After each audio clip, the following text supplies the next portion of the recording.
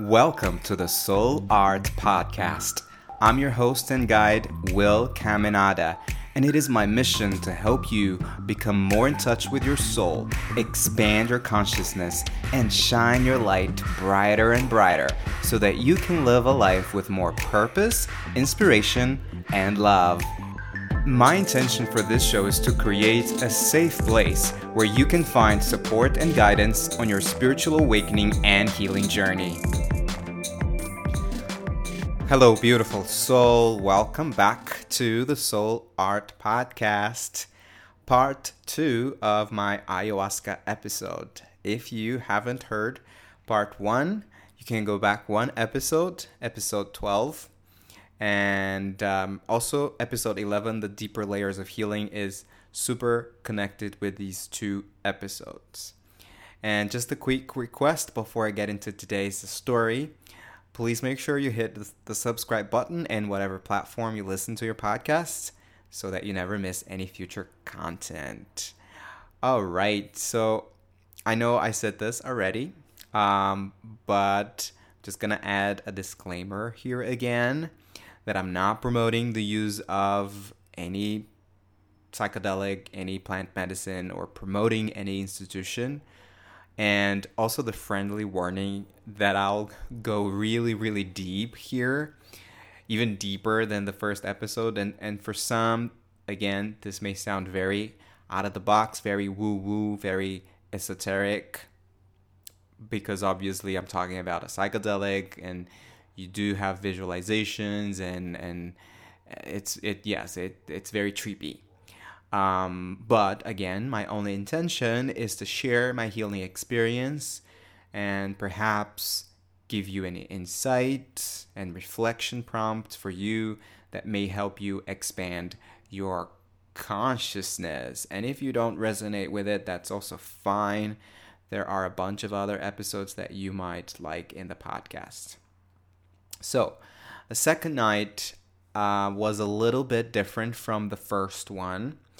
First, because I purged and I felt very sick, but also I went really deep, and Aya revealed some things that I was not aware of. This time also, the shamans guided us to spend the day prior to the ceremony. We did the ceremonies at night. So they guided us to spend the day thinking about our intentions for the ceremony. They actually said you can write questions to Aya. So I actually wanted to understand why in this life I carried, for most part, a lot of guilt and a lot of shame around my sexuality. But it was even before anything. I felt like I've been carrying this for my whole life since I was a kid. I had been carrying this for my whole life since I was a kid. Not anymore. I wanted to also understand on a deeper level what my relationships wanted to teach me. My relationships with my family, my closed ones, and my boyfriend who was with me in this trip. And I also had a few questions around the financial freedom I was working for. Well, so the first night was a life review, and this one I would say it was lives reviews, because I was shown several past lives, or parallel lives, if you will. I'll use past lives here, and not only was I able to visualize the scenes, but I was also able to feel the emotions very strongly as the first night. I was shown about 6 lives, and to me, they all just made so much sense. Like right through the visualizations, I could make sense of it, and I could understand why I felt the way I did in this life. And so I had massive clarity and healing too. Because I think the awareness and the clarity just gives you that healing too.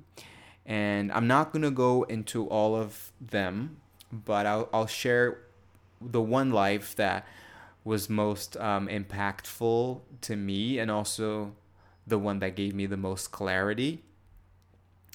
So in that life, I was some kind of royalty in Great Britain, probably in the 15th or 16th century. And well, that explains why I've always inexplicably felt a connection with the United Kingdom. And I lived there too. And also, well, by the way, I'm Brazilian. And that's why I'm saying I lived there. And also why most of the initial phases of my spiritual awakening and healing journey happened when I was living there.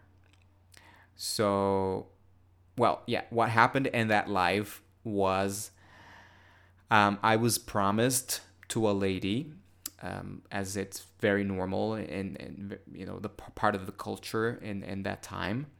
But I was in love with one of the staff from the castle, from the palace, who was a man. And I had read a lot of Brian Weiss's work. He's the author of Many Lives, Many Masters, and so many other books that are awesome. And he does past regression therapy. And I remembered he always guides his clients when they're in that state of hypnosis, in a past life scene. He always guides them to look into their eyes and see if they can recognize the person, if they know who that person is in this current life. And I did that, and I recognized my boyfriend when I looked at that man's eyes. And well, to make a long story short, all I know is that we were having a secret affair, and at some point we were caught, and I guess some kind of authority decided to quote unquote put me to sleep, if you will, to avoid any scandal. So yeah, basically I was killed, and I drank something poisoned before going to sleep, and I died in my sleep. And I remember feeling like it was a painless transition, and it was as if I shrunk into a tiny sparkle of light, and I could observe how my death affected others. My lover, he was extremely sad. He could not even attend the funeral for some reason. My mother was very sad too, and for many years she prepared dinner every night, expecting me, her son, to show up to be her company. So this story tells me so much, and he explains so much, and it also helped me understand the dynamic in the relationship with me and my boyfriend and me and my mom, who are the two of the people that I love the most in this life. So we really are soulmates, and we are having a chance to in this life to heal, to walk a different path, to be together again.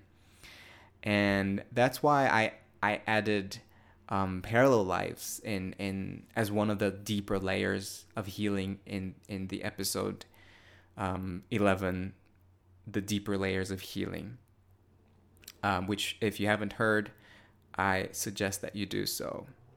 And I also mentioned animals in that episode and Mother Earth. And in the previous episode, I talked about how much love, the one before this one, I talked about how much love and protection I felt for Mother Earth.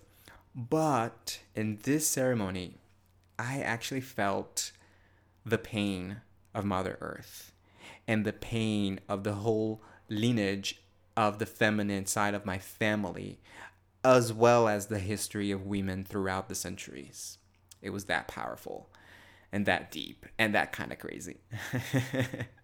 So this is going to sound even crazier than the previous episode, but this time I was connecting with a lot of animals, mostly, again, felines, but some birds, even dragons this time. But really, at some point, similar to what I felt with the puma, I started feeling as if I was a lioness. My body was heavy. Obviously, I was laying down on the floor, but I just felt my body really heavy, and my movements were so slow. And I remembered yawning so much, but it felt like I was roaring, or maybe yawning like lions do. And I remembered looking at the cubs and staying in that real, like, mindful moment, like there's nothing to do kind of feeling, which may seem like it's how lions feel most of the time, I guess. However, at some point, I kind of smelled smoke. And when I looked ahead, I saw the forest and it was being burnt. And the fire was just growing bigger and bigger. And oh, bear in mind, by this time I had already purged. And it doesn't feel great, of course. Who likes purging and vomiting? But I know why we do in the ceremony and this experience, because it's cleansing. And so that it's just so that you can go deeper and you just let go of what no longer serves, so that you can heal more. Anyway, back to the lioness and the fire. we all started running, the whole pack, and we were looking for shelter. We eventually found it, but I remember looking at the fire and the forest being burnt and feeling the anger, the pain, and the frustration of that lioness, as if it was me. It was surreal. It was a mixture of feeling her pain and feeling frustrated and angry at humanity, but also remembering that we are all one anyway. And after that, I couldn't purge any longer, because I had fasted on that day and the previous day too. I didn't have food on me. I just had water. And so I started feeling really, really sick. And I remember at some point standing on fours like a lion and purging into a bucket, but purging for that lioness. I hope this makes sense, because it's hard to put into words the experience, but I felt like I was healing for her.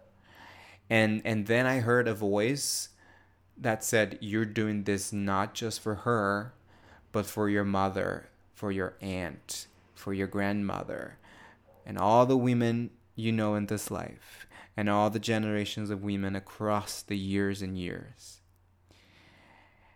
And after that, I felt super light. And it was then that I really understood that when you go deeper into your healing, you're healing the collective. And I guess if you have listened to episode 11, the deeper layers of healing, you will understand what I'm saying here. You will understand better. But once it was over, I still felt sick for the whole night. But it was all fine once I got up in the morning and ate something for breakfast. So in our after session, I did ask the shaman a few things. And one thing I felt was that my whole experience felt very earthly. It felt like I stayed very much in the realms of the earth, with Mother Earth, the animals, my life as a human being. And I don't remember exactly what he said, but it was something along the lines of ayahuasca reveals to you what you need to know right now. And I think it was also because I didn't have much knowledge back then about higher dimensional beings, the star seeds, or the so-called ETs. And now I do know a bit more because I've been studying, I've been reading and watching documentaries. But then it wasn't in my consciousness then just yet. And you know what? It was all perfect. Like the shaman said, we are always shown what we need to know. And it's up to us to open our hearts to it and really take the healing in.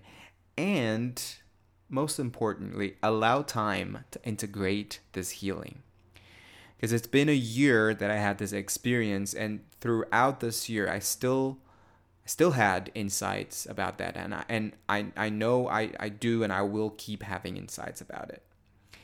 And like I said in the beginning of this part 2 episode, we are able to access this inner wisdom, this inner healing, this inner guidance with constant practice, spiritual practice, with a constant practice of meditation and other healing modalities like breath work, sound healing, past life regression, hypnotherapy, and etc.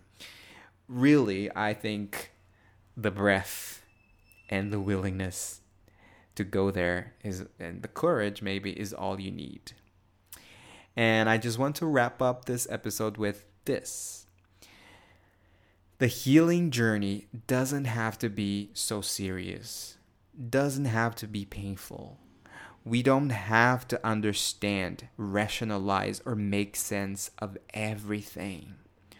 We feel, we heal. We trust and we heal. We expand our consciousness and we put what we learn into practice while we're alive in this life as a human being. And that's why I say, love, love, love, love, love. Live right now. Enjoy this human experience while you're here. So this life is about being here in your body in this experience. If you're interested in having deep healing experiences, not through ayahuasca, but through the power of breath, I am a certified breathwork facilitator. I mix my experiences and knowledge to guide you into your inner wisdom and that self-healing. And also as a singer-songwriter, I combine sound and voice and guided meditation in my sessions. So if you're interested, just get in touch with me through my website. It's www.willcaminada.com. And Caminada is Caminada. Or you can message me on my Instagram at Guiwill, Guiwill. And I'll leave links in the show's notes as usual. And if this episode has brought you value, please subscribe to my podcast. You can take a screenshot of it, share it to your Instagram story, and be sure to tag me so I know that it's brought you value and your friends might benefit from this episode too. And as always, keep shining your light, keep your heart open, and let love lead the way. I love you. See you in the next episode.